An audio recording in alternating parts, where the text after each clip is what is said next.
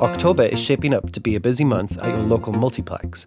For us at Movies Last Night, our most anticipated releases of the year will finally come out. Denis Villeneuve's take on the unfilmable sci-fi classic Dune finally hits screens.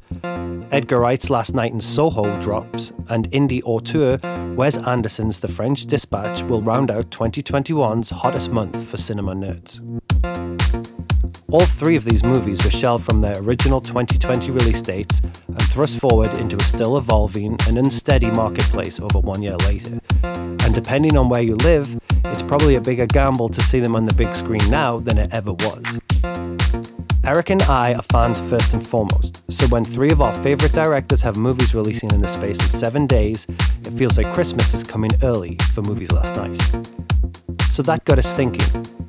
It's looking pretty slow for the next few weeks, and whilst we sit at home waiting for the summer to finally end, now seems like as good a time as ever to launch a mini-series looking back at a director's career up until now and how they've shaped our love of their art. Stylistically, Wright, Villeneuve and Anderson could not be further apart, but they all share a very strong back catalogue of work that many could argue is spotless. So please join us in conversation as we recount the first time we crossed paths with these filmmakers, our favourite entries in their illustrious catalogues, hot takes, clashing opinions, and hopefully we can convince some of you to check out a blind spot in your back catalogues all along the way. Once again, thanks for listening. Please enjoy the show.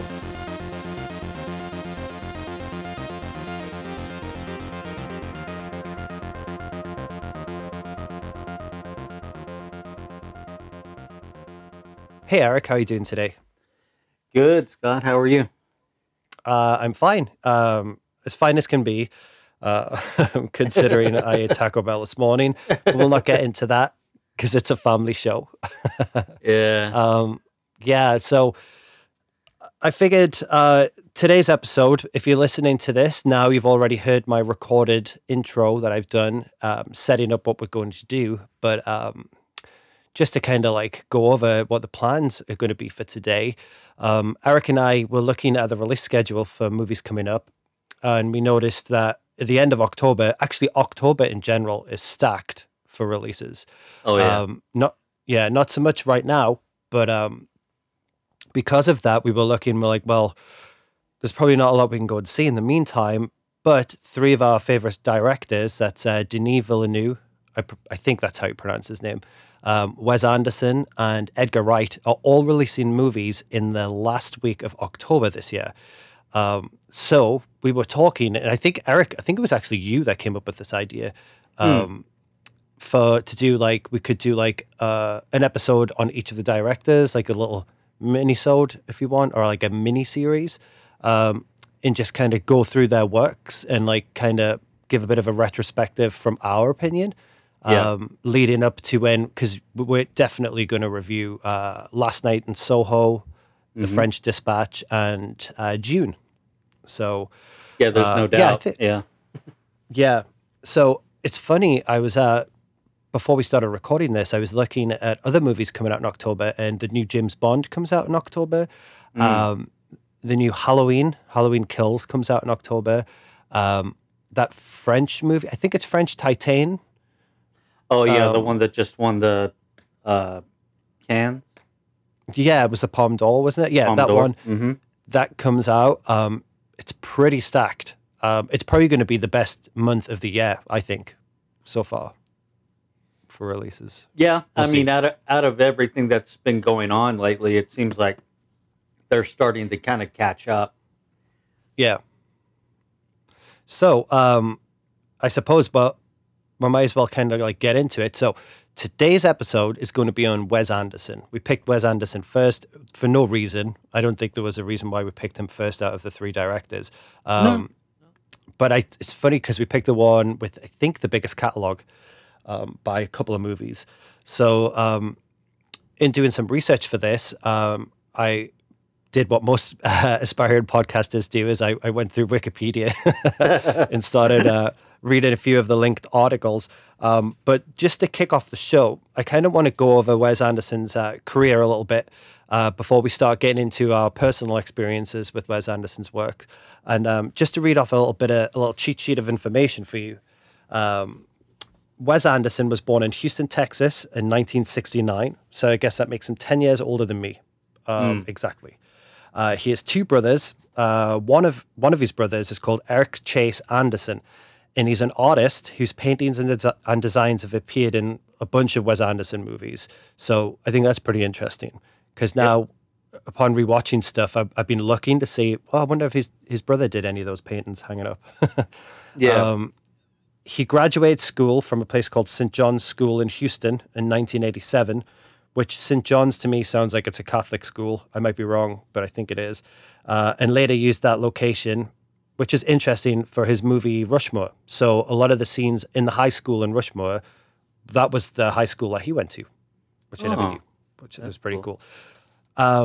Next up, he met Owen Wilson at the University of Texas College in Austin in 1989, where he later graduated with a BA in philosophy.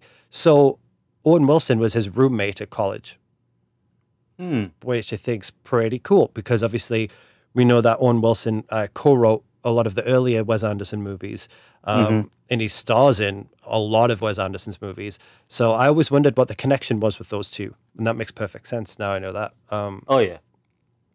And then I guess his first experience making movies was just messing around with his father's Super 8 camera when he was a kid. So he would like make silent movies, which obviously apparently he was not interested in being a filmmaker when he was a kid. He wanted to be a writer, but I guess he's kind of killed two birds with one stone on that one. Now he's grown up.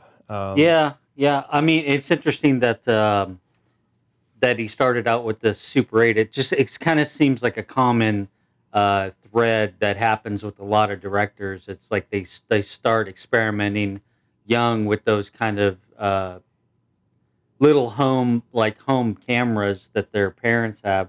I think probably Spielberg and that whole crew right there did the same thing.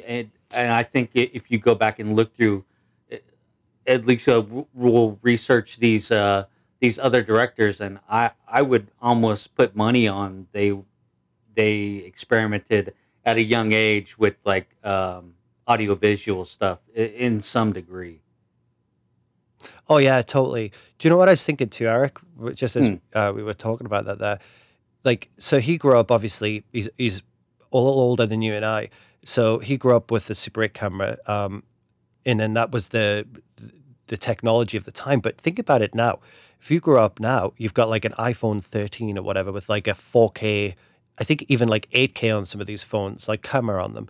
And did you see that movie that came out not so long back? I'm trying to remember the name. I think it's called like Clementine or something like that. And that kid made it. I think it's a he or she, also made another movie called like The Florida Project with Willem Dafoe. Oh, was it Sean Baker? Yes. And first movie was all shot on... Yeah, it was called Tangerine. Tangerine, that's it. What did I say, Clementine? Yeah. Tangerine, that movie was all made on an iPhone. Yeah. So, like, think about it. Like, it's kind of wild that kids nowadays can grow up and you could literally just make a bloody movie with your cell phone. Yeah, I mean, there's nothing super price prohibitive about kind of going out there and kind of expressing yourself one way or the other, because the tools are like almost readily available to you. It's not that hard to kind of do it. You just have to, I guess, have the drive to do it and a bit of luck and talent too, to kind of make it work.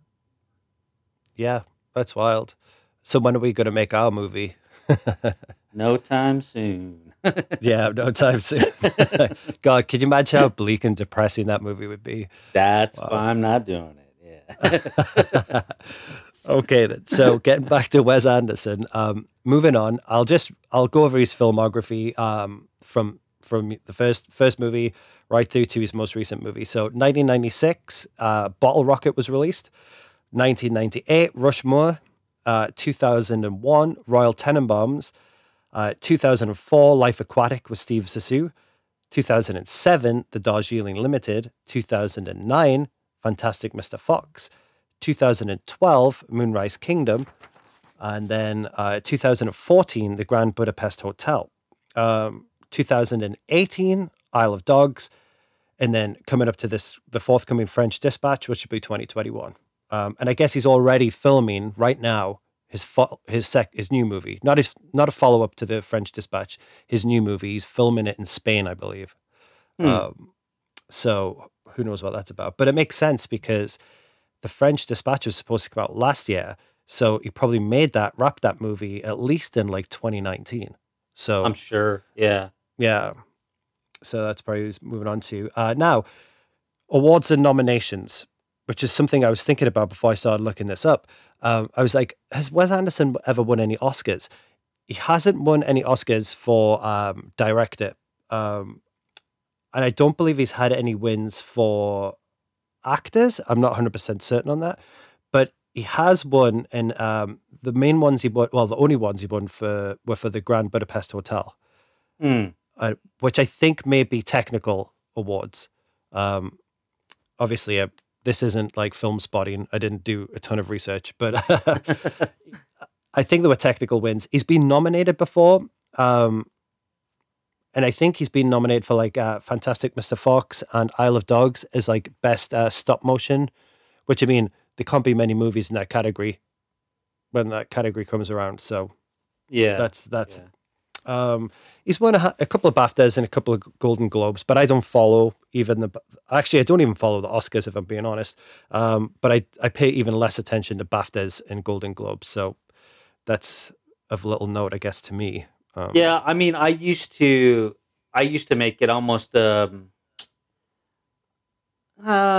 don't want to say a ritual, but I would kind of set time aside to watch the Oscars for a long time, and then it seems recently I really haven't cared as much. I mean, I'll Yeah. typically I'll go and see those movies that they nominate because usually most of them are pretty good or have an interesting story to tell one way or the other. But over time, it just seems like it's just a lot of biographies. It seems that are getting nominated. So it just depends on if I'm interested in the subject matter. I think this last year was probably the year that I had seen the least amount of Oscar movies. Yeah, probably me too. It's weird because this year was obviously on the heels of the lockdown in 2020. So I don't even remember it happening. Like I don't even remember who won Yeah. this year No. or what won. Yeah, that's weird. I remember I'm kind of like you. Wait, was it Nomadland? It was. Have you seen that? Yeah. I have not. No. Nope, I have not either.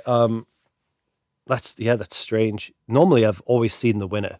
Like, I'll watch the winner afterwards if I hadn't seen it before. But like, Yeah. I never really put stock in it too much. But one year I did get invested. Kind of burnt me because it was the year that There Will Be Blood was going up for Best Picture against No Country for Old Men, and Okay. it lost, and I was pissed. So I was like, well, I'm not really interested in this. Yeah, anymore.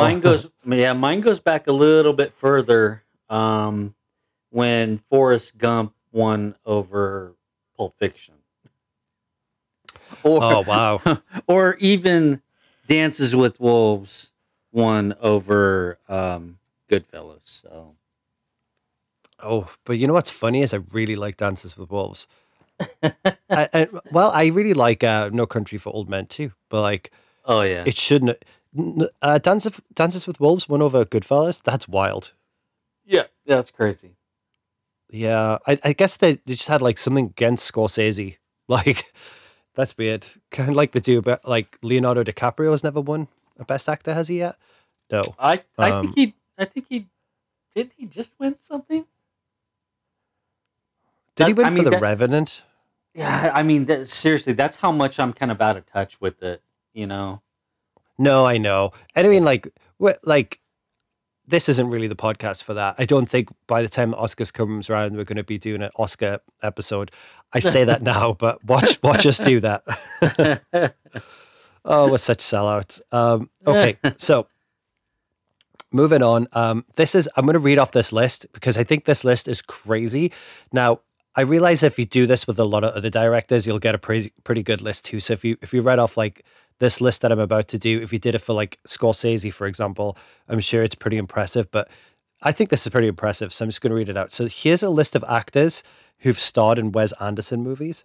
Okay, so Luke Wilson, Owen Wilson, James Caan, Jason Schwartzman, Bill Murray, Olivia Williams, Brian Cox, Gene Hackman, Angelica Houston, Danny Glover, Ben Stiller, Gwyneth Paltrow, Willem Dafoe, Kate Blanchett, Michael Gambon, Adrian Brody, George Clooney, Meryl Streep, Bruce Willis, Edward Norton, Frances McDormand, Tilda Swinton, Harvey Keitel, Ralph Fiennes, F. Murray Abraham, Tom Wilkinson, Jude Law, Lea Seydoux, Saoirse Ronan, I can't pronounce her name, Bryan Cranston, Greta Gerwig, Scarlett Johansson, Benicio del Toro, Timothy Chalamet, Jeffrey Wright, sorry, Elizabeth Moss, and Christoph Waltz. That's Yeah, pretty impressive.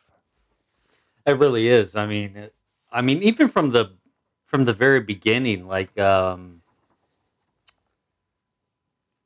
getting James Caan to be kind of in your first feature was of like a movie of a bunch of kind of unknowns at the time. You know, Luke Wilson and Owen Wilson, and then you kind of have James Caan in there, who's kind of iconic, being in your first picture. I mean, that had to blow their mind, I guess.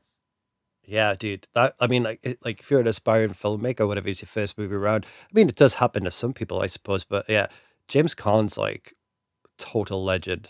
So yeah, but I mean, like just going through it, it's like it's fascinating. What's also interesting about that list is a lot of those actors are in recurring movies. So like they've done multiple movies with him. Um, but I guess that also plays into the fact that most of Wes Anderson movies are huge ensemble casts, Yeah, which yeah. allows him to flesh it out, you know. But I just thought it was interesting. Um, moving on from that, I Wes Anderson's also known a lot for his musical scores. Like, so not his scores specifically, which I believe a lot of them are done by Mark Mothersbaugh. I think that's how you pronounce his name. Not specifically the scores, but his use of music in a lot of his movies. Like Hmm. it's pretty well known for it. So like just a quick list of some of the bands that he uses, like the Beach Boys, the Kinks, Bowie, Nico, Paul Simon, Faces, Cat Stevens, the Who, Rolling Stones, etc., etc., etc.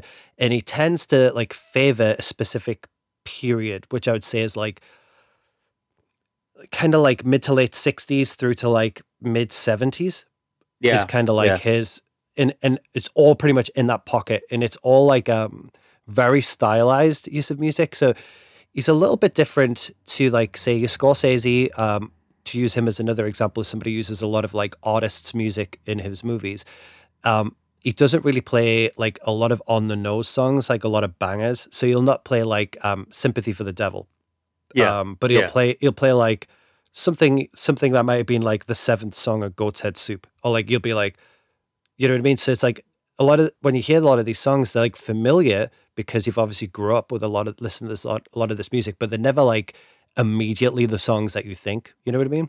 Hmm. Which Yeah. I think's kind of cool, and he's definitely known for that. I know a lot of people who like have like Spotify playlists of songs that appeared in his movies, and like we'll get into this when we start going through our own experiences with him. But that's another thing about Wes Anderson that comes up a lot. Um, Now, just to round it off, um, with my extensive, comprehensive research, um, I was looking up lists of influencers. So I was interested to see who he was, or what movies or what directors he was like quoted as being like influences on his work. Um, And I found a couple of articles that were going through. He did like a couple for like I think it was like Sight and Sound magazine, and a few other ones where you do like 25 of his favorite movies and go through them. Now, Mm-hmm. this is more of your in your wheelhouse, Eric. Honestly, of the 25 of the movies that he would list, like 20 of them I've never heard of. Like never ever heard of. And I'm not even going to pretend that I'm that much of a cinephile that I know what any of these movies are, because I don't. Mm-hmm. Um, there's a few I recognize that I've never seen, like the 400 Blows. I've never seen that movie, but I know it's been on like everybody's lists, you know? Yeah. Um, but of the movies that did come up, there's a few I have seen and a few that like I will mention. So he mentions The Graduate by Mike Nichols is a big influence, which I can totally see. You can see the influence on The Graduate in like at least the first two or three Wes Anderson movies. Yeah. Heavy. A Clockwork Orange by Stanley Kubrick, which I can totally see, not necessarily tonally, because obviously Wes Anderson doesn't do anything tonally on that level, but Mm-hmm. in terms of like visual and stylization, I can totally see that. Like he definitely has Kubrick like had a very unique visual style for Clockwork Orange, and Wes Anderson is obviously known for having a very unique visual styling to his movies. Yeah. And then Rosemary's Baby by Roman Polanski, which I can totally see too. I can see a lot of, I think just not only kind of to do with like, not only like, not thematically, but like setting and period. I can totally see that with Rosemary's Baby. But yes, the rest of it's all a bunch of super hip stuff that this is not the podcast for, unfortunately. Maybe it's for Eric's solo podcast where he goes in deep dives. I'll work on it. Yeah, he'll work on it. Oh, wait. So, having gone through that, Eric, was there anything stood out? Anything you wanted to mention? Well, it's interesting what like when you're talking about the music part of it, because I think he has I think he has that same quality that kind of Tarantino has with inserting music into his movies, where it's both personal, but it's also um, there's also a kind of a lasting quality to the music that he picks. Um, to where it kind of it would stay in the almost the zeitgeist of popular music or radio stations of the time, because it's interesting, like when I with Tarantino, I still hear music that he put in his movies today that just end up on the radio station.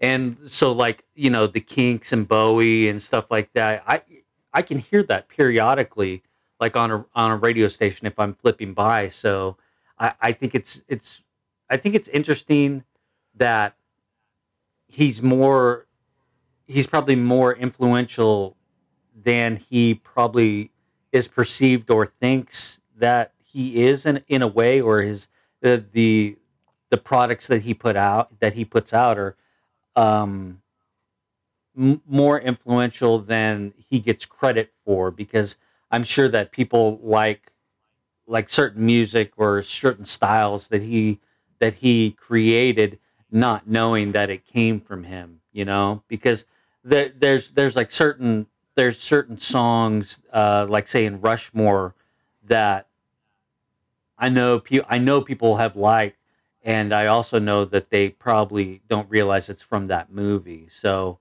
Oh, no, it's yeah, I think yeah, that's it's true. just a real interesting kind of take on kind of not the typical fare when it comes to kind of throwing songs into your movies. Hmm. Yeah. It's funny because a lot of people I know growing up, a lot of people I know who are the biggest Wes Anderson fans are always musicians. Yeah. Like all of my musician friends almost unanimously are really into Wes Anderson, which I've always thought was interesting because, and I think that's because um, a lot of musicians find an affinity with him. Now, I'm not saying that Wes Anderson is picking these songs for his movies. I don't know if whoever's handling his soundtrack is picking these songs. So I don't know how much. I don't understand exactly how that works for like directors in movies. But like yeah, I think a lot of people find this affinity with him picking like interesting cuts, deep cuts off records, and it definitely leans itself towards like musicians or like music fans, um, which I think is pretty interesting. More so than a lot of other directors, you know. Mm-hmm. Yeah. Tarantino's a great one that you mentioned because Tarantino's like that too. Like yeah, a lot of musicians are like music fans like Tarantino too. So it's just Yeah. interesting how that I think works, you know. they're both very specific about what they want to put in their movies. Yeah, yeah. And when I get round to it, I do have a point I want to make about Wes Anderson and in terms of music too, Mm-hmm. because I was thinking a lot about Wes Anderson in regards to like in relation to how I see some bands, but we'll get into that in a bit anyway. So Mm. I kind of let's get the ball rolling, Eric, and let's hear from you. I kind of want to know where you were, what point of your life you discovered Wes Anderson, and like if you have any interesting stories to share about that, and then like how you kind of like we've grown up alongside his movies for the better part of like 20 years or so now. So Yeah, sure. yeah, go for it, bud. Um, I can't remember if I saw uh, Bottle Rocket in the theater or not. Um, I do remember that. I think the first movie that I saw of his in the theater was probably Royal Tenenbaums, and I think the other two I probably either rented and watched at home, something like that. But I do specifically remember that those first two, Bottle Rocket and Rushmore, really pulled me in. Like immediately, I thought Bottle Rocket was just this incredible comedy that I kind of hadn't seen, that I didn't see coming, and that I wasn't expecting. Um, just how kind of quick it was, and the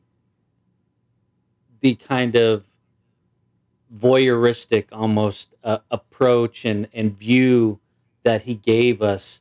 It's like he kind of just dropped us into those scenes, and we were just kind of along for the ride, really just uh,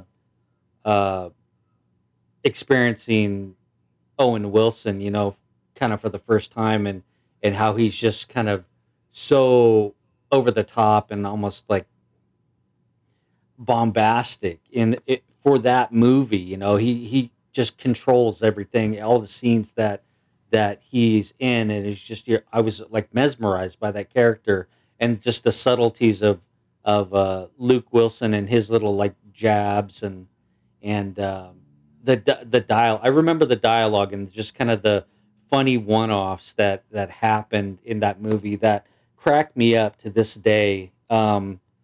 That's one of the movies that I watched for this. Like I kind of wanted to see if it held up in the same way, and I found myself just still laughing watching it when it came to certain points. I mean, when when you're when you're introduced to Bob, the getaway driver, the first time, and it's Owen Wilson sitting in the car, and he's like coaching him up on this kind of I'm trying to get you into my crew sort of thing, and that whole scene, that the Bob Mapplethorpe getaway driver, go, it just cracks me up to no end, um, and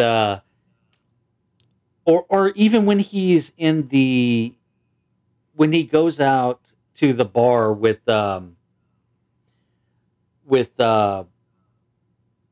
Inez and Luke Wilson's character, and he's just in the bathroom stall, and it's just the weirdest little one-off line. He's going to the bathroom next to this guy, and the guy's like, "Oh, you're in the military." And he's like, "No, I just have short hair." I For whatever reason that just cracked me up the way that the line is delivered. So it's a lot of that in that movie, and I'm just like, "What is this? What am I watching here?"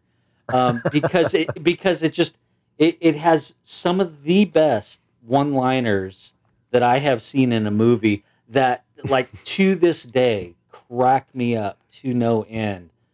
Like when Applejack or I think I that forget. is it. I'll Applejack. Google it while you're talking. The safe cracker. You know when he's Yeah. when he's in there when they're at the end of the movie and they're breaking into the safe and he was like, I lost it, man. I lost it. And then just that great little throw out line. He's like, did you ever have it? Oh, it just kills me. It kills me. So I'm sitting there watching it and just busting up. So uh, it really does kind of hold up uh, this far out. It's such a great movie. I watched I do own it, so I watched it, and the copy that I have actually has the short that came before it that actually helped them get it put into Sundance, I believe, and then get it Oh, really? yeah, and they were able to get money to kind of to feature it later on. Initially, I want to say they were only able to raise enough money to do 8 minutes, and it's a little black and white, and it's kind of different than than what kind of ended up being produced. There are some similarities, but it's almost it's almost not as serious, but it's more of kind of a little bit more slice of life for those Hmm. characters, and so they put together the 8 minutes, and then they got some more funding to be able to stretch it out to 14 minutes, and if you get a chance, it's on the Criterion disc, and it's like a little 14-minute short, but it's a thing that kind of leads up to to Bottle Rocket itself, and there are some kind of uh, crossover scenes in it that you'll recognize and kind of see how they built on it as well. So that super interesting. I mean, super hilarious. I can't praise that movie um, even higher because to me, I think it's one of his best comedies that he's made, and there's comic tones in all his movies. He has a very kind of specific voice with his dialogue in his movies, but to me, those earlier movies just kind of rang true more as dark or kind of like offshoot comedies than anything Yeah. else. Yeah, I get you. Um, what was what did you watch? What was the first one that you watched? Well, the first Wes Anderson movie that I saw was well, obviously it was Bottle Rocket. Now, I did not see Bottle Rocket in theaters. Um, I was looking up when Bottle Rocket came out. So when was that? It was 1996, shall we say? I'm just going to Yeah, double check off my notes. Yeah, 1996, Bottle Rocket came out. I don't think I saw that movie probably till about 1997. yeah, And I definitely saw it. I would have been working at Blockbuster at the time. So I I either was either recommended to me from a friend or was just one of those movies that was in rotation that I was watching so many movies back then that yeah, it probably just came out on the indie shelf or whatever and I just watched it. Um I can't remember if I was recommended or not, but I vividly remember the first time I saw that movie and like you said, falling in love with it, falling in love with how irreverent the humor is in it. The obviously the introduction of Owen Wilson as a star is basically a superstar from that yeah. movie. Like you could see the guy was going to have a huge career because he's very gifted comic actor, I think. And what's funny is at the time I didn't notice or I didn't pay attention to the fact that in real life him and Luke were brothers, which is interesting. Yeah, I do remember not figuring that out until like by the time the Tenenbaums came around or something, um, you which is kind of also know wild. that that Future Man, Bob's older brother, is also one of the Wilson brothers. Hmm. Yeah, what's his name again? I I cannot remember for the I life was of me. I was thinking Dennis Wilson, but that's the Beach Boys. No, it's definitely not Dennis Wilson. Uh, But yeah, no, I think because the other Wilson brother, that guy, he's in that Drew Barrymore roller skating movie with the roller derby, Whip It. I think he's in that Yeah, movie. yeah. Yeah, he's like, yeah, for sure, that's him. So I think like obviously like I fell in love with that movie, and then I was like, okay, well, this Wes Anderson guy is going to be somebody to watch. Rushmore, when that hit, for me was very, very big. Rushmore, I 100% saw in the theater. And since then, I've seen everything in the theater that he's released. Hmm. So that was a huge thing for me, Rushmore. And obviously, I think a lot of people like, cherish that movie. And what was interesting about Rushmore is that I think was the beginning. If you rewatch Bottle Rocket, which I haven't done in a long time, but I'm going to now that we were talking about it because it just made me remember a bunch. But I think that that's the beginning, obviously, of the Wes Anderson style as we know it today. Which there's Genesis, there's like seeds of that in Bottle Rocket, but it's fully fleshed in Rushmore Yeah.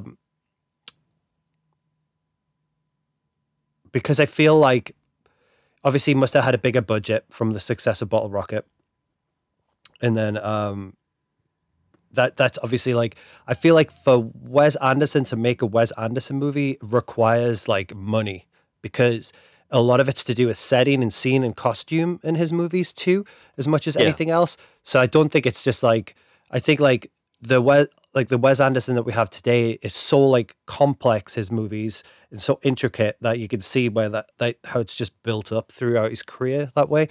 So yeah, Rushmore was huge for me. Loved the soundtrack, loved it. Loved Jason Schwartzman. Bill Murray. Obviously, I feel like that was the start of the Bill Murray renaissance, so to speak, where Bill Uh, Murray went from being like a Saturday Night Live, like 80s comic star to being like the Bill Murray as we know him now. You know what I mean? well, yeah, there was that, and then the Sofia Coppola, Lost in Translation. Lost Stretch. Yeah. So I feel like that was like the beginning of his run where, yeah, he became like this indie icon or again, Bill Murray, or like, I guess maybe it's for the first time. So that it's notable for that. Going up through them, so I think that but the movie that is most attached to me in my memory from a while ago now is Royal Tenenbaums, which is the movie that's probably stuck with me the most. It's the movie of his that I've seen the most. Hmm. I have vivid memories of that movie. And it's funny because I was thinking about it when I was like thinking about what we're going to say on the episode. But so years ago, I used to go and visit some friends, and in my head now it's a bit cloudy because I'd hang out in Manchester, I'd hang out in Leeds, and I'd hang out in Liverpool around that period of time in my life. Hmm. And I believe this was in Leeds, but there used to be this little store, and it was right next to where the train station and the bus station was in Leeds. And I think it's Leeds, but it was a tiny little store, and it was just like very inconspicuous. And what it was is it was a DVD store. So around this time, 2001, when Tenenbaums came out, is also probably, I think, the peak for DVDs. And I think it's also the same year that DVDs started to outsell VHS. So DVDs were like in everybody's home at this point, you know? And Hmm. I was a huge early adopter of DVDs. Like I got one immediately and I spent a fortune on a DVD player. I didn't get it. I didn't get it with a PlayStation 2 like most people did. I actually bought a standalone DVD player, and I think it was like £500 or £600 back then. So that's a lot of Oh money. wow. Yeah. And I also was very early adapted on region unlocking. So I had my DVD player unlocked almost immediately from when I bought it because I don't know, you probably don't not too familiar with this, but like growing up in that period of time in England, there was a big cinematic there was like a window for cinema releases. So you'd have the window from release in the theater here in the States to home video, which was Yeah. even longer than it is now because it's just the way the market works now, you know.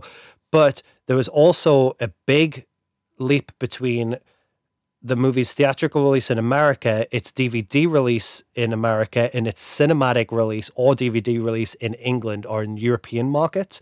So we used to Mm. get movies a lot later than you guys. That doesn't happen now. Movies open across the world more or less at the same time now. But back then, there was a big bit, I figured it out early on. I was like, well, I used to see these adverts in the back of movie magazines, and it would just show like would be like a full page ad, and it would be all these movie titles with all these little pictures, and it would be a ton of stuff I've never even seen before, and it was all like all Region One DVD imports, and I'd be like, what's that movie? What's that movie? And this is I wasn't using the internet back then. You know what I mean? So like Yeah, I yeah, was yeah. getting all my movie news from like Empire magazine or whatever magazine I was reading. So and I was going through all these articles. I was looking at all these movies, and I was like, all right, I got to do it. So I paid to have my DVD player region or jailbroken or whatever it was. So to bring it back to the little DVD store, that little DVD store, I just walked past by chance, and I walked in, and they had a bunch of Region One import DVDs, which was my bread and butter. So I was like, oh great. And you'd have to pay an arm and a leg for them. They were way more expensive than normal DVDs were. It was People almost like do double the not know the price. struggle. They don't know the struggle. No, no, they don't, dude. And like, so I would have to pay like double the price of these movies. But I was flipping through the racks, and I was like, I cannot believe Royal Tenenbaums. They've got the double disc. It was the Criterion edition of Royal Tenenbaums. And I was like, Hmm. I can't believe I have this already, because it must have just came out like 3 or 4 weeks ago in England. And I was like, okay, I'm going to buy it. And I didn't have much money left because I was just a younger time, you know what I mean? It's not like I had a Hmm. lot of money.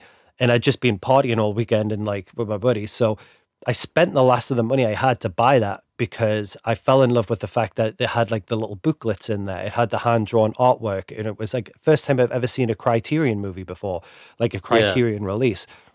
And I vividly remember buying it because it had like a pull out map. It was like a map or a poster that was all drawn out inside of it. Hmm. Yeah. And I just thought it was amazing. I thought it was the coolest thing I've ever seen.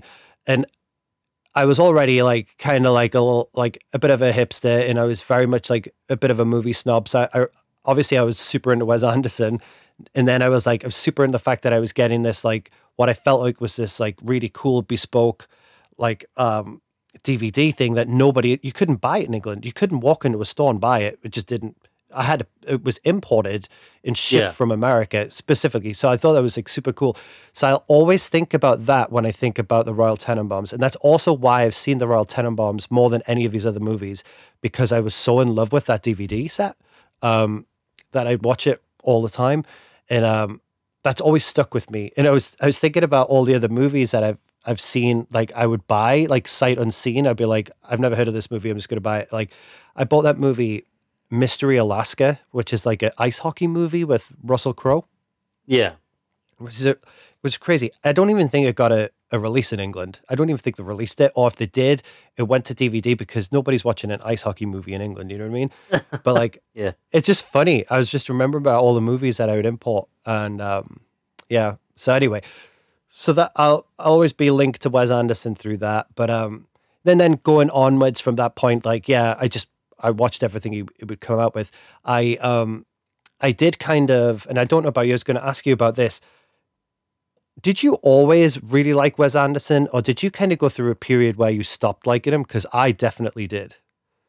That's interesting. There was, I think at a certain point, and it's not that I stopped liking him or stopped liking the style.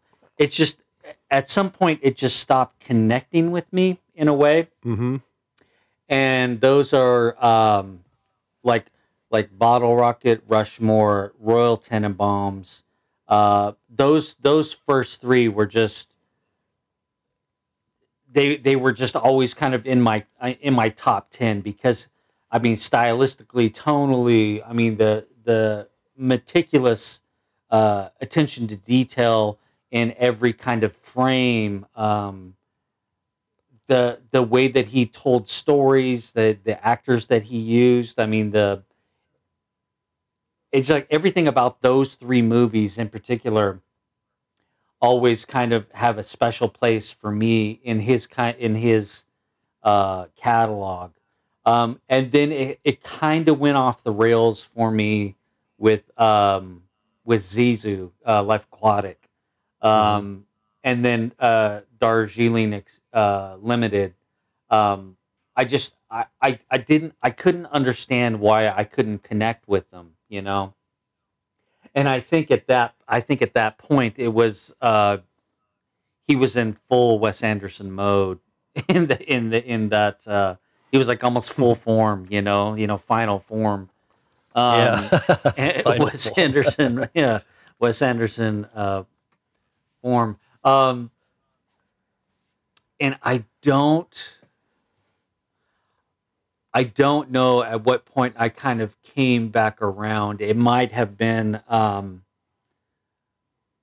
Moonrise Kingdom, where it was like you still had a little bit of that, a bit of those two movies kind of left over, but there was that with Moonrise Kingdom um, there was a charm. There was that kind of charm that was missing with the earlier uh, that the earlier movies had, and that one just kind of brought that like little charm uh, back to like his storytelling and his narrative and stuff like that, and it almost had a kind of an innocent quality to it in the way that Rushmore and Royal Tenenbaums had, even though Royal Tenenbaums has kind of a dark undertone to it. Um, Hmm. there's still kind of this little bit of innocence and charm that happens in that movie, and so I think with Life Aquatic and Darjeeling, he kind of lost me with that. And then when he started to go into his animated movies as well, um, it's not something that I naturally gravitate towards.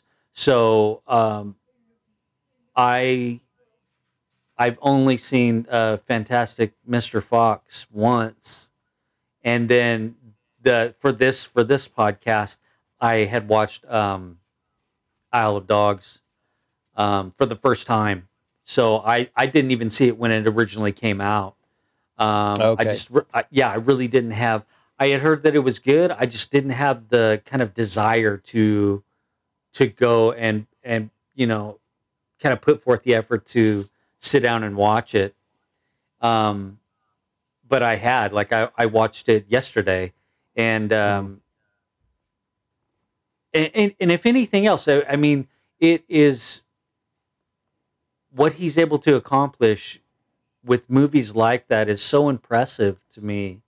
Um, in his interesting way of doing like the storytelling, it's unconventional, and then that kind of art style that he has.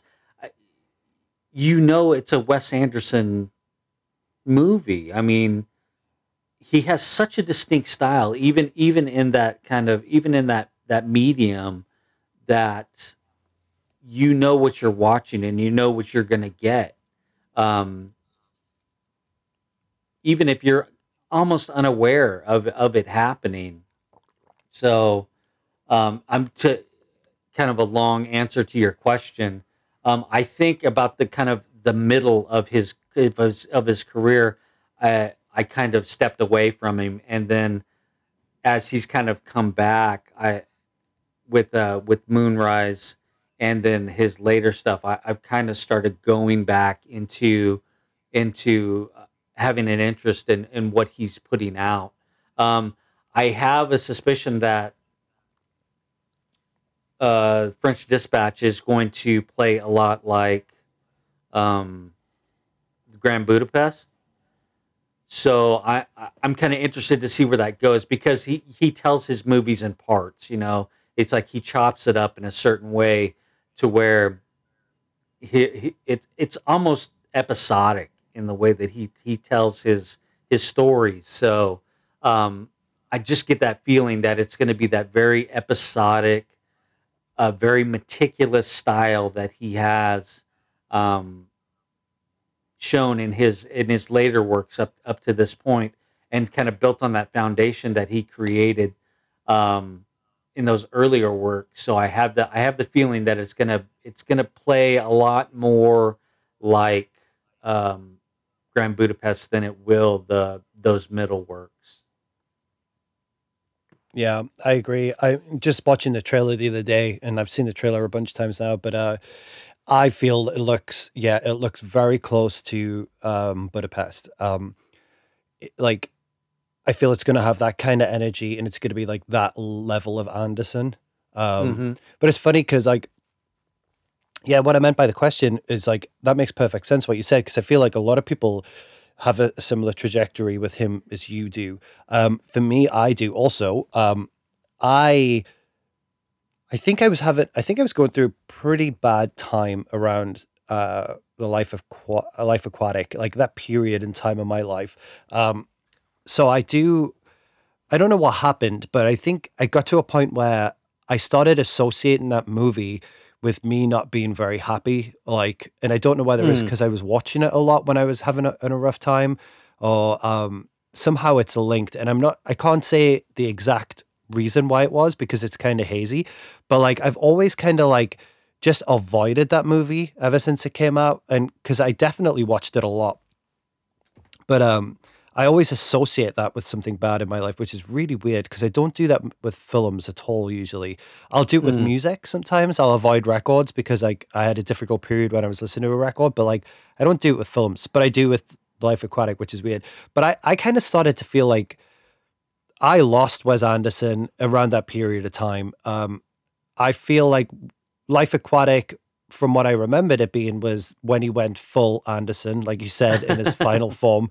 Yeah. Um, and I think he's never went back really from that. I feel like it's been. I don't think he's ever made anything like Tenenbaum since it with like that kind of like Tenenbaums to me feels more emotionally open and honest and like a little bit more real. Everything else seems hyper stylized and very heightened since then. Yeah. Um, Yeah. and so yeah, so I lost him. I lost him then, and then I saw Darjeeling, and I did not like Darjeeling when I first saw Darjeeling. And I know people who really like that movie, and it's always been for me his weakest movie. Yeah. Yeah. And then I never from connected with it. Yeah. No, I never either. And like, I think, which is weird because people like, still wax poetical about that movie. And then I think after that, when it led on to, what was it? Yeah, so Fantastic Mr. Fox, I saw it when it came out, but I didn't really pay much attention to it. Moonrise Kingdom didn't pay much attention to. Moonrise is a movie that I've actually started like that's only grown in my estimation over time upon rewatching it because I was definitely in that frame of mind where I was like, I'm not really interested in Wes Anderson. Like every time I saw something by Wes Anderson, I was like, this is just Wes Anderson doing Wes Anderson. Yeah. So Yeah. Yeah. Yeah. it wasn't really until later that I started really appreciate Moonrise Kingdom, which led me into like Budapest and Isle of Dogs, which I've seen, and then but like I've never really connected to him since Royal Tenenbaums. Really, like really Yeah. connected to the movies, Yeah. which is interesting because we're going to get into this now. I suppose we'll move on to our next section, which would be we both obviously said we're going to rewatch movies, and I think we both watched 3 of his movies each on the lead up to this, which is way more than we usually do for a podcast because it's usually just one movie. Yeah. So I'm very curious. We didn't tell each other what ones we watched. You've just told me that through the conversation that you watched Isle of Dogs, which I'm very interested in hearing about. What were your 3 movies that you picked from his catalog? So the first movie I watched was Bottle Rocket That's because right. Yeah. I hadn't seen it in quite a while, and I own it. So I was like, I'm gonna get to it. I'm gonna get to it. And then this came up. I was like, this is a perfect opportunity to kind of sit down with it again and re kind of experience it.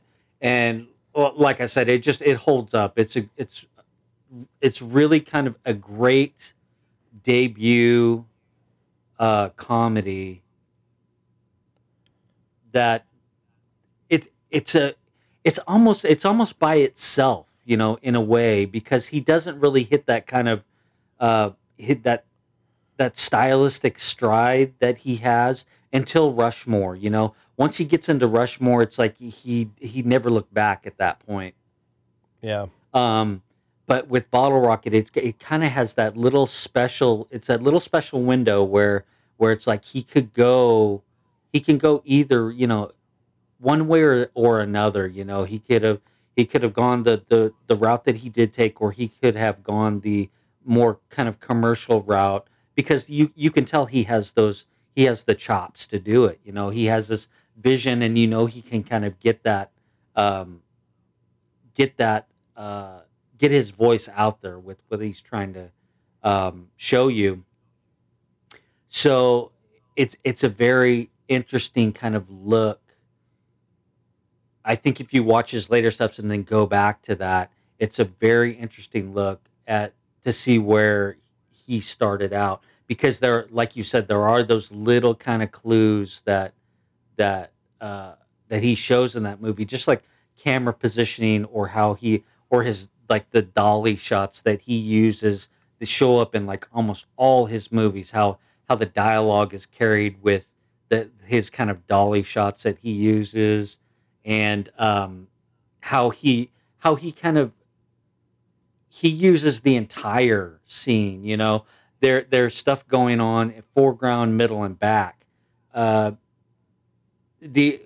with everything, there's like, it's almost like there's no wasted space, and he kind of uses that formula throughout his whole career.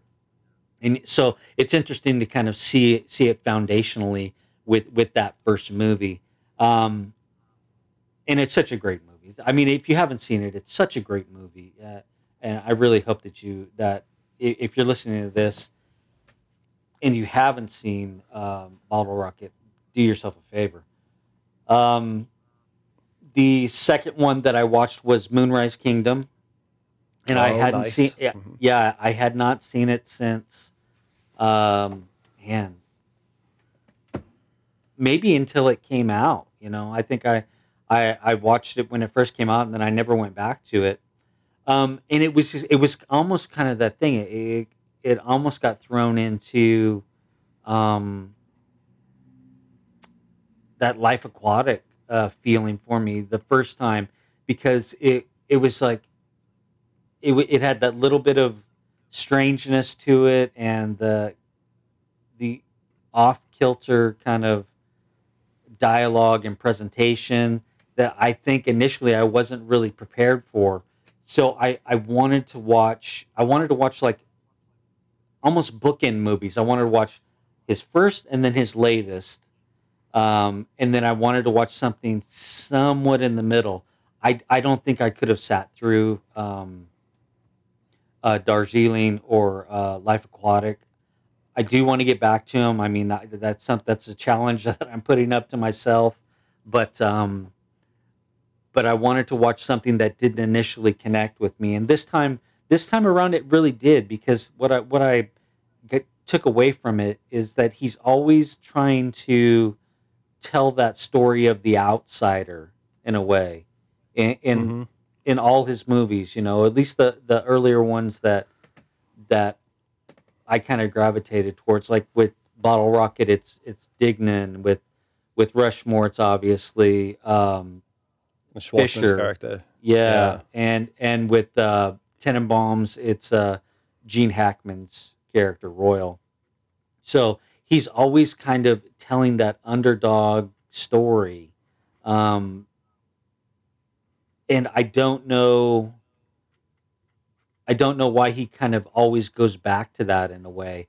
But with Moonrise, it really kind of, it had that initial charm that I really kind of fell in love with those first three movies. It had that really kind of nice, interesting charm to it. Um, and I'm always curious how he can kind of wrangle in this incredible talent on in his movies, that you hear these kind of, you hear almost these horror stories about some of these people, and it's so interesting that the kind of the way that he pulls out these, like, almost a softness to their characters. I mean, like a Bruce Willis, or Edward Norton, who you hear like these, like I said, these horror stories about them on the set, um just through gossip magazines and whatnot. And I really don't know if there's any real kind of validity to any of that, but it's just it's very interesting how they don't they don't go kind of full versions of themselves. It's like they're always there to kind of tell Anderson's story and not to Yeah, kind of chew up the scenes with their yeah, kind of acting chops in a way because any of them, I mean, Brian Cox or was it Ray Fiennes, um, yeah. any of these like killers. I mean, killers that could like be the star of any of their any one single movie just as them, and he creates these crazy ensemble casts, and it's so impressive. It's so impressive with what he does. Um, but those are the movies that I kind of rewatched for him. Hmm. Um, the first, the latest, and then something kind of in the middle, which was Moonrise. That's interesting because I was really hoping that you were going to watch Moonrise again. I was Yeah, really hoping. That's what I wanted you to watch the most, and I was kind of hoping you'd watch Isle of Dogs too, or Mr. Fox. Just because I'm just interested to hear your take on his animated stuff. But it's funny that you mentioned the casting because that did make me think. Like, I can't think of anybody who's got a decent performance out of Bruce Willis in the past 15 years other than Wes Anderson yeah, yeah, because Bruce Willis is wonderful in that movie, Moonrise Kingdom, and like he's awful in like everything else. Like, and yeah, no offense to Bruce Willis if you're listening to this, but like you suck in pretty much everything you're doing recently. But he is really great in that movie, and like it's so funny because like well, the whole time you're watching it, and like his performance is so gentle and like nuanced and like it's just such a joy to see Bruce Willis act because he's such a good actor and it's just like he refuses to act, whereas like it's kind of like in a way seeing Nicolas Cage in Pig where you see like Nicolas Cage acting rather than just cashing a paycheck. That's yeah. kind of what it's like. I mean, it's tonally very different, but like it just made me wish or like yearn for what we could have had with Bruce Willis. Like all these movies he could have made if he wasn't just picking up a paycheck to make some shitty action movie. You know what I mean? Like, Yeah, yeah. um, yeah, because he's such a talent. And like, yeah, that was really, really interesting that you brought that up because I wholeheartedly agree with that. Definitely. Which ones did you watch? So, something similar in the way to you, what I wanted to do is I wanted to watch my least favorite Wes Anderson movie, and then I wanted to watch the most recent, or like the most recent that I suppose would relate to French Dispatch, because Isle of Dogs being his most recent, but I wanted to watch his most recent like movie. So I did Budapest, and Yeah. then I also watched Fantastic Mr. Fox. And that was just so I could do one of his animated ones. So it's like, I could cover like some ground, which is in actually, I was going to bring this up too. So, like, you obviously own a lot of these Criterion, Wes Anderson Blu-rays or what have you, but like, Yeah. I don't own any Wes Anderson. Haven't owned physical media in a long time. So, I was going to watch him, and I was kind of shocked that you can't stream anything right now other than Fantastic Mr. Fox. I think is the only streaming through any of your subscription services for any of the Wes Anderson movies, and Oh, like and that. Isle of Dog. Yeah. Isle of Dogs, is that on Disney Plus or is that on Yeah. Prime? Yeah, it is. Oh, okay. I was at the same boat. I was really surprised that it was available. I thought I was gonna Yeah, have to rent it. which is weird. And I guess that's what they do every time somebody has a big new movie coming out. It's like you can't, like, they'll just pull all of the stuff off free because they know that people will pay. Because people will be like, oh, French Dispatch is coming out. I want to watch Tenenbaums again. Oh, now I have to pay $4 to rent it. You know what I mean? Yeah, yeah, So I did have to hunt. I ended up just renting everything other than Fox, which I watched on Disney Plus. But I may as well have rented it because I had to spend $8 just to get Disney Plus to watch it. So you know what I yeah, mean? yeah. In the scheme of things. But yeah, so those are the ones I did. Um, and I'll kind of give you a brief recap of what I thought upon rewatching Fantastic Mr. Fox. My main thoughts about that are how fantastic George Clooney is in that movie. and it just made me wish Clooney has done more stuff with Wes Anderson, because I think Clooney has just the best voice in Hollywood. He's got such a cool voice.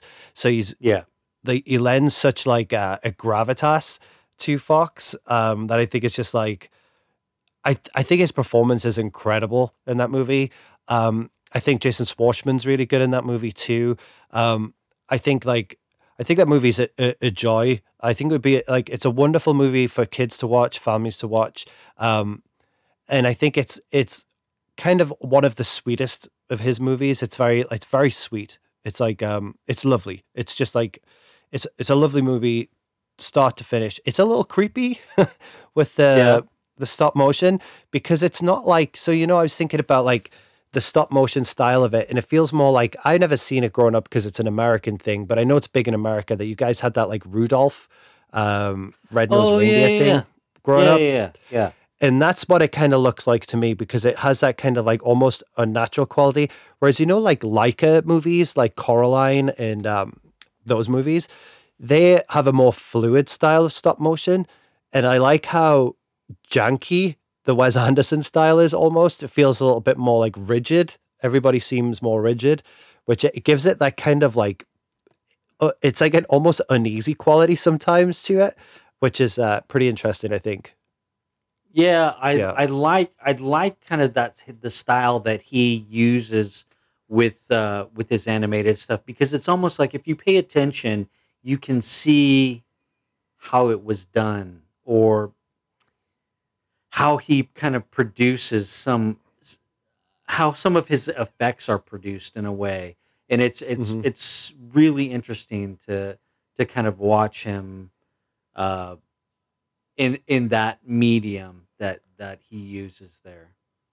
Yeah, and I definitely would recommend, if you're coming in this episode, like Eric said before, and you see if you're new to Wes Anderson and you're listening to this, I haven't seen any Wes Anderson movies. Yeah, I think you should start with Bottle Rocket, and I think you should also watch, of all the movies, I think you should watch Fantastic Mr. Fox, just to see a different side of him, see something that he's obviously clearly interested in, and he has like a great reverence for the art. And there's not many people make stop motion movies now. There's Leica, I think Aardman, who do like the Wallace and Gromit movies, and Mm. then that's about it. Like, I think, because it's obviously such an exhaustive procedure to do that, like time intensive. It must have been. I mean, I can't even imagine how long it takes to make movies like that. Yeah, I Um, mean, it has to be like a almost a passion project, because the amount of time is must be yeah, ridiculous. for sure. So, my Grand Budapest rewatch was fine. I enjoyed it just as much as I always have done. I think Grand Budapest is fine. I think the standout obviously is Ralph Fiennes in that movie, who is just wonderful in that movie. Um, it's actually pretty fun because there's a part of that movie where Harvey Keitel is in that movie. He's one of the prisoners who he helps bust out of jail with.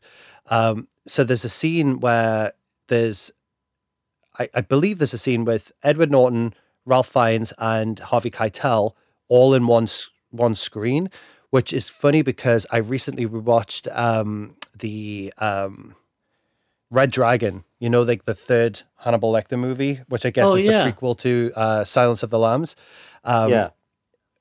really underrated movie, by the way, Red Dragon. It's really good. And believe it or not, it's a Brett Ratner movie, which is wild that he did it, because he's like, by all accounts, a horrible human being and not a very good filmmaker. But he made Red Dragon and he made Rush Hour, so I'll give him a pass because I think they're both great movies. But Red Dragon's really great, and all three of those guys are in Red Dragon. So it's funny, when I was watching, I was like, it's like a cast reunion on Yeah. Grand Budapest Hotel. I And enjoyed it. you know that's a remake though, right? But is it a remake of Manhunter? Yeah, yeah. Oh, I see. I thought Manhunter was separate. I didn't realize Manhunter. I didn't realize Red Dragon was a remake of Manhunter. Yeah, yeah. I mean, I remember watching that movie and just being almost crestfallen in a way, because Manhunter was just such an incredible movie. Like one of So my is that what? one. Yeah, go ahead. Oh no, no, you're fine. Just so I've got this right, Manhunter is Brian Cox's Lecter. Hannibal Lecter, isn't it? Yeah. Yeah. Okay. I Yeah, never knew that, he was Eric. the first one. Yeah, I never knew it was a remake. For some reason, I thought it was just like another side story. yeah. I think Red Dragon maybe follows the novel a bit more. Oh, okay. Okay. Well, don't rain on my parade. I liked Red Dragon. I thought it was really good. I know that you like Manhunter better, but Uh, is who did Manhunter? Was that De I Palma? No, think it it was wasn't De Palma, was it? I think it was Michael Mann. Oh, it's Michael Mann. That's right. Yeah. Okay, now I need to watch that again. Okay, I think I've only ever seen that movie once. Anyway, so yes, to sum up Grand Budapest Hotel, beautifully shot, beautifully made, great comedic moments in it. I love Willem Dafoe's character in it, with like the brass knuckles, like the psychopath. I think he's fun. I love Adrian Brody in it. Like it's a beautiful, beautiful movie. I love the aspect ratios that he changes with between like the present day of him recounting the story to Jude Law, and then when it flips to that like 4:3 format ratio, which is Hmm. like for all of the earlier stuff. So I really, really like that. Set work, obviously the sets and the costumes are fabulous. So it's a good movie. It's still a little too full Wes Anderson for me. It's juiced on the Wes Anderson a little bit. And Yeah. I think that's because it's very fantastical and it's very heightened once again. And like, I don't, once again, I didn't find myself connecting to any of it. Like I can connect to, Max in Rushmore. I can connect to, Owen Wilson's character in, no, sorry, Luke Wilson's character, in Tenenbaums. Like I can emotionally connect to those movies. I can't Hmm. connect emotionally to. It's a fantastical comedy. You know what I mean? So Oh like yeah. it. I don't know. It's like still there's nobody else making movies like that. So it's still like in a league of its own. It's just not my preferred style of Wes Anderson. And then to round it off, I wanted to do the movie that I feared in the movie that actually dreaded watching this. I watched Life Aquatic today, before we recorded. And Yeah. I don't know why. I was just like, I don't want to watch it. I don't want to sit through it. It's really long. Um, and I watched it and I actually really enjoyed it. So this Yeah. just goes to show that time can change you a little bit on things. Yeah. I was really kind of on the fence between watching Life Aquatic and Moonrise, and I think I kind of took the safe way out on that one. I think it did because I was going to do Moonrise too, just to get out of Life Aquatic. Okay, so Life Aquatic. This is my opinion, having rewatched it for the first time in a long time. I actively, some periods of my life, I've like vocally spoke out loud about how much I disliked Life Aquatic. So Hmm. now going back to it, Life Aquatic is very funny. It's a very, very funny movie. Um, the problem I think that lies with Life Aquatic, and now I've realized this again from rewatching it, is the heart is gone. There's no heart, like the tenderness and the heart and like the soul of those early Wes Anderson movies leaves with Life Aquatic, and then that's when he goes full Wes Anderson. And by that, like the characters are kind of like assholes, Yeah. which they kind of are in Budapest too. They kind of are in Darjeeling. Like Bill Murray's fabulous in it, but he's a total jerk. Like, and Yeah. I get that's obviously the point of it, I suppose. But like, he's not like the underdog. He doesn't have like the like Royal is a jerk in Royal Tenenbaums, but there's something lovable about him. There's not much Totally. lovable about Yeah. Bruce Willis. Sorry, Bill Murray in Life Aquatic. The whole time you're watching it, you're like, yeah, this guy's a total douche. So you're kind of laughing at him as opposed to like with him. So I think that marks the tonal shift for Wes Anderson. And I don't think he really gets it back until Moonrise, which I feel like Moonrise should have followed Tenenbaums. I feel like that would have Yeah. been a better flow of movies because I feel like Moonrise is the first time you go back to like those kids being like somebody that you want to root for, somebody that you want to believe in. And like there's a sweetness to that movie too that's missing in the other movies. There So really like is. Yeah. yeah, so Zissou doesn't have, what Zissou does have in spades though is ingenuity. The fact that they build that huge set, which is half of the ship cut in half and like literally built it on a soundstage.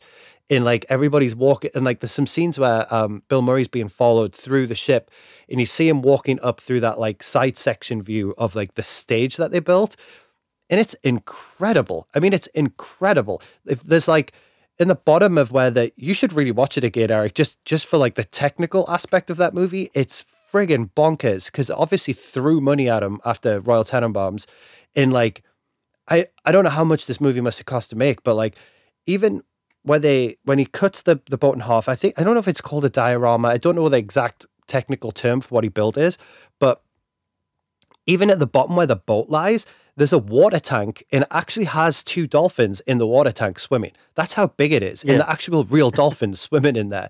And like it's like a thing of beauty. Like it's insane. Like the craftsmanship involved in that movie.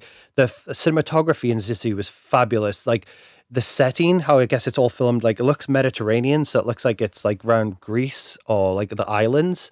A lot of it's filmed on the beaches. It's beautiful. A lot of outdoor scenery shots, but it's taking place at like dusk and sunset. That it's a beautiful, beautiful movie to look at. The cast is excellent. Angelica Houston is really good in that movie. Bill Murray's really good in that movie. Bill Murray's full Bill Murray. So he's full Bill Murray in a full Wes Anderson movie. So it's a lot. There's like a lot going on. But it's a very, very funny movie. It's too long. It's way too long. It feels like it's like 35, 40 minutes too long. But like, yeah. So I'm pleased I rewatched it, and like I've definitely gained more of an appreciation for it. But like I still blame that movie as the movie that it still plays that way. It's still the movie that you kind of like detach from him, or at least I did, and it sounds like you did too. So I'd be curious. I mean, the first time I saw that movie in the theater, and that was the last time I saw it. So when it came out, so it's been a long time. I would love you to rewatch it just out of curiosity. I mean, I'm gonna watch Bottle Rocket tonight because you've totally got me hyped for it. But I'd be interested to hear what you think of it. Rewatching it because it's a work of art. Like I mean, it's a technical marvel. Like it's pretty wild. So just before we kind of start wrapping things up and start going over like our tiering lists, there's two things I wanted to talk about and then hopefully spur up a conversation with you.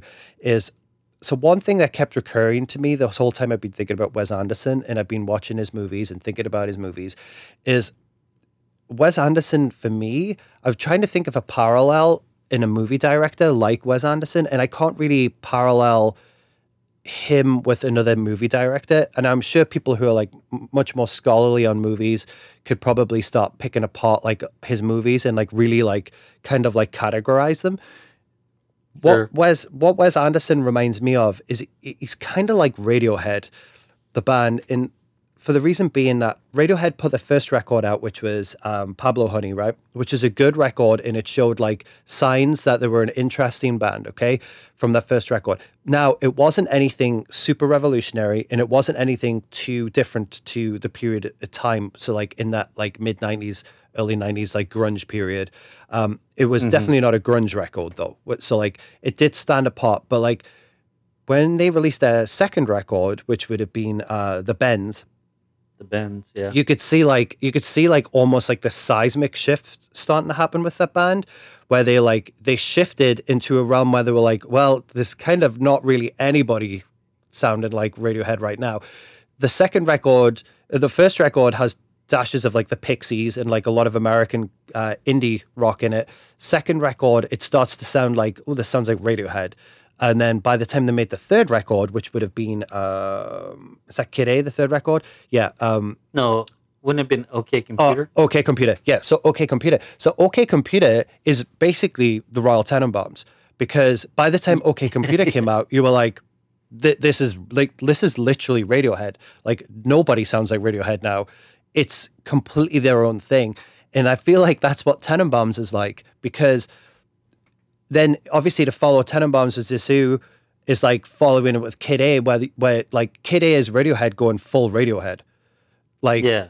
So the transition between their first four records is very similar to Wes Anderson's transition in his first four movies, to where he ultimately apexes himself on the fourth record and never returns.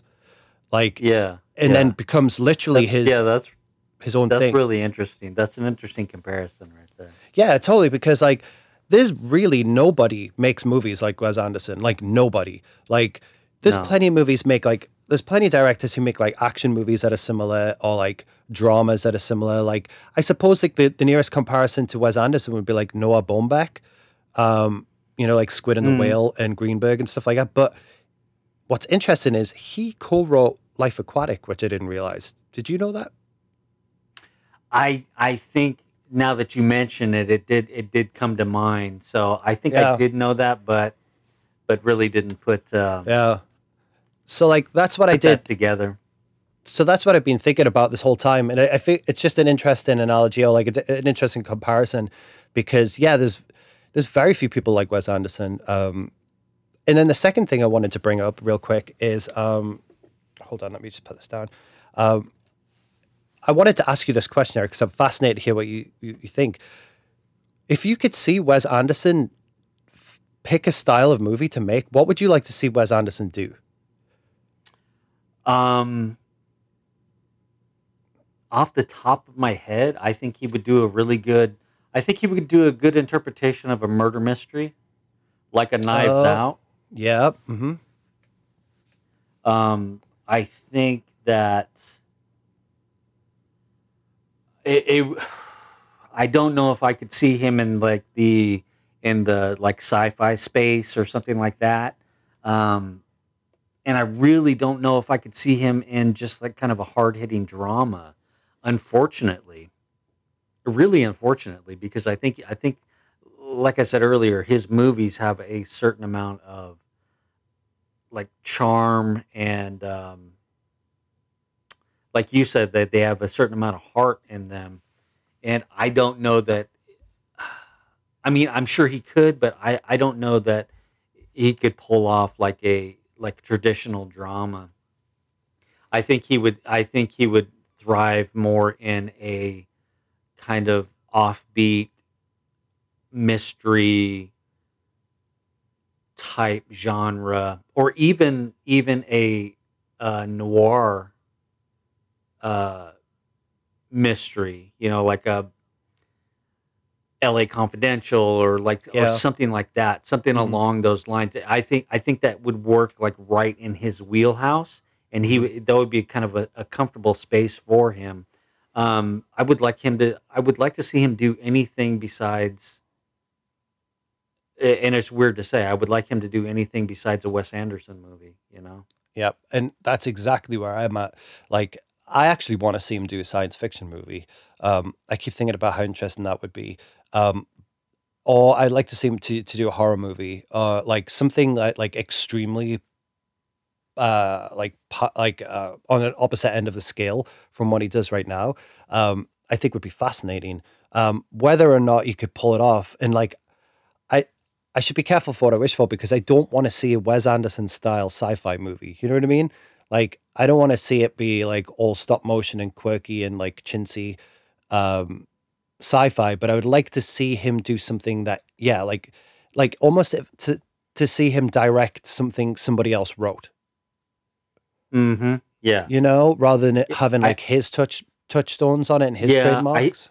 I think that's the only way it could happen, and they would have to reel in his very kind of meticulous style that he uses, because it seems like it is very kind of controlled, the the way that he shoots things, bec- because there are certain like camera shots that he uses, and certain takes that he uses that you see in all of his movies. They're Mm-hmm. very identifiable, the techniques that he used, and they span his entire catalog.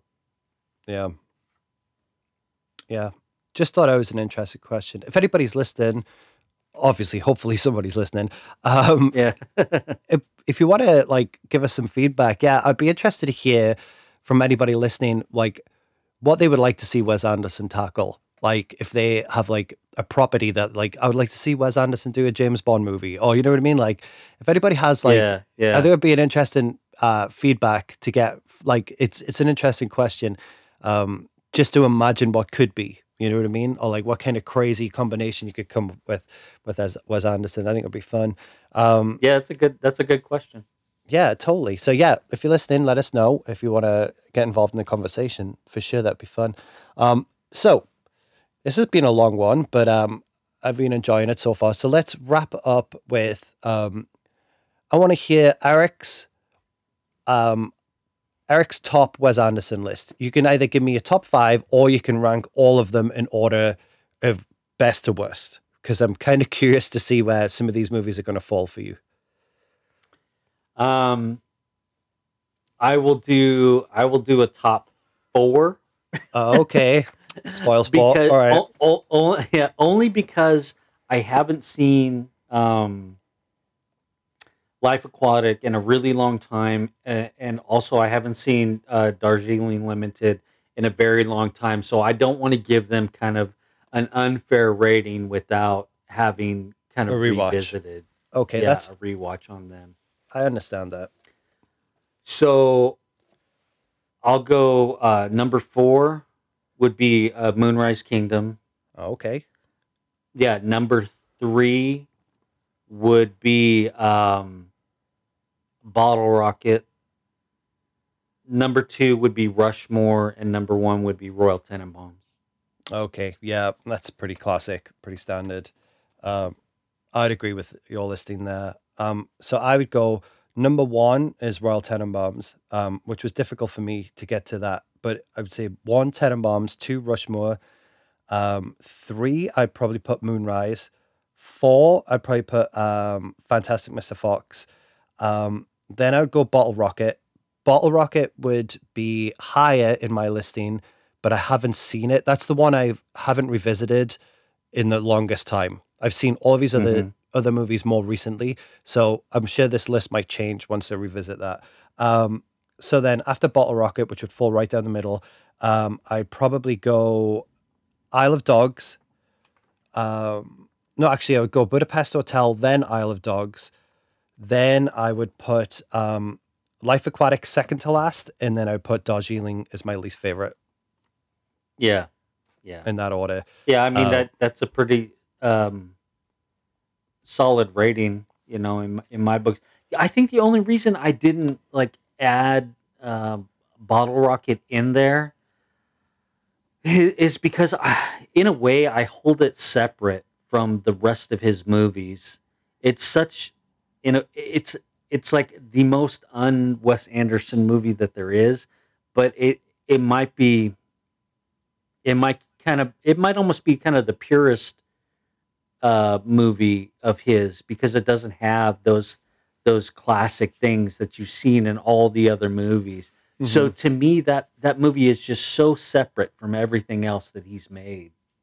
Yeah, it is. I mean, like just thinking about it and you just talking about it. I mean, I was laughing just hearing you talk about it, and like it's the one that I'm definitely most excited to go back to now. I wish I had done it. I don't know why I didn't do it.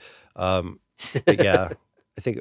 Well, it's funny too because thinking about it. So obviously, we're going to cover in the next few episodes. We're going to cover Edgar Wright, and we're going to do Denis Villeneuve. Now, there's not much of a parallel between Wes Anderson and Denis Villeneuve in terms of like tonally, the type of movies that they make, stylistically. There's not a lot of Hmm. crossover at all between them. But there is quite a bit of crossover between Edgar Wright and Wes Anderson because Edgar Wright is also very trademarky and like he has a lot of recurring things throughout his movies, like Yeah, editing techniques, a lot of like recurring shot style. It's like stylistically, those movies all speak to each other very directly in the very much his style. Like he has a very unique style. So does Wes Anderson. So that'll be interesting when we get to that episode because I feel like whilst Wright hasn't done as many movies, his movies are still like very cohesive like that. yeah. I'll be interested to kind of watch his catalog again because I think there's uh, many of them that I have not watched multiple times. Yeah. I'm really curious as to when we get to that episode, what you think about certain films. I'm kind of interested to see how a lot of those movies play with you being American and me being English, because I feel like Edgar Wright Mm. is very English. At least his early movies are very, very English, and like I don't know, I'm just interested. But we'll get to that when we come to it. So I think that more or less wraps up our Wes Anderson episode. Now, thanks Yeah. for listening, everybody. And I know this is a new format for Eric and I, and like we'll obviously start to rein it in and probably get like a few more ideas by the time we come to the next one. But we really just wanted to like keep it more of an open conversational type thing rather than being like these are some facts, like these are the box office numbers, and like Yeah. he used Yeah. like this is the name of the key grip he used in the second movie, or like all that crap. But so any like takeaways, Eric, from this, like this experience of revisiting somebody? Like, did you enjoy it? Did you find it like homework, or did you find it like enjoyable? No, I mean, I really found it enjoyable. I wish I had like an extra day, just to watch one or two more of his movies, because the ones that I have are they're actually fairly short. They're like about an hour, hour and a half, maybe a little bit over hour 40, and I feel like I could get a couple of them in a day. Hmm. Um, but I mean, it was a lot of fun getting to kind of go back, and I would have liked to watch Rushmore again. I don't think I would have watched Tenenbaums again because I've just seen it so many times. And Yeah. but Rushmore it has been, there has been a little bit more time in between. Um, but yeah, I know I had a lot of fun doing it. Yeah, yeah, it has been a lot of fun, and I'm the same. Yeah, I wish I'd have seen redone Rushmore, and like, yeah, Tenenbaums. I've probably seen Tenenbaums in excess of 20 times, probably to the Yeah, point where it's like when you're watching it and you like quote the dialogue that's coming up, like that's yeah. how many I times mean, I've seen it. those are movies that I can sit down, close my eyes, and I can watch them in my head. Yeah, hmm, no, for sure. But yeah, so yeah, I enjoyed it too. I enjoyed it. I was actually kind of shocked how much I was not looking forward to watching Steve Zissou, which is weird for me because I'll watch.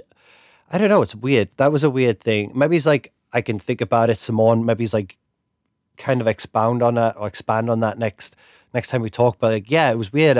Like it's weird to associate a movie with a negative memory, like for me anyway, and like to actively kind of like dread a movie, which is really weird because I can't. That Huh? definitely hasn't happened to me before. But that just shows you where I was at when I was younger. You know what I mean? And like a few, Yeah, yeah. particularly a few years of my life. But yeah, so um, obviously we haven't had time to watch anything else because we've been very studious on Wes Anderson. Is there anything you saw other than this that you wanted to recommend for our listeners, Eric? No, I mean, I spent my entire time just kind of going over his movies Yeah, within this last week or so. So I haven't had time for anything else. yeah, me neither.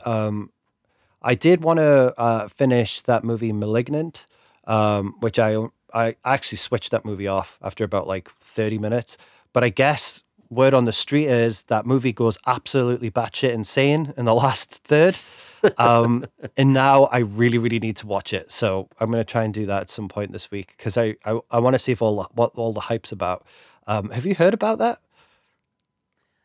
Yeah, I know how it all plays out. I already talked to a friend about it, and Yeah. I talked to Zach, and he told me everything about it. And I was like, yeah, it sounds about right. Yeah, it goes like full on like Sam Raimi Evil Dead at the end, like full on like Army of Darkness, like bonkers. So I don't know. That's kind of got me thinking. I'll watch it. I'll let you know. Yeah. But yeah, so nothing to recommend because that's all I've been doing is Wes Anderson. Okay, well that wraps it up. Thanks everybody for listening. Once again, please send us a voicemail if you want. Let's get a conversation going. Any feedback you have, any like if you want to give us any feedback, any tips or like critiques or anything you'd like to see us do in the future, by all means get in touch with us. You can get in touch with us through our Instagram, which we'll get back to you straight away, or you can leave a voicemail through anchor.com, which should be, I've actually tested it out, it's really straightforward to do, so you can do that. And then thanks, Eric, I really enjoyed this. Yeah, a lot of fun, Scott. Okay, you take care, buddy. Bye.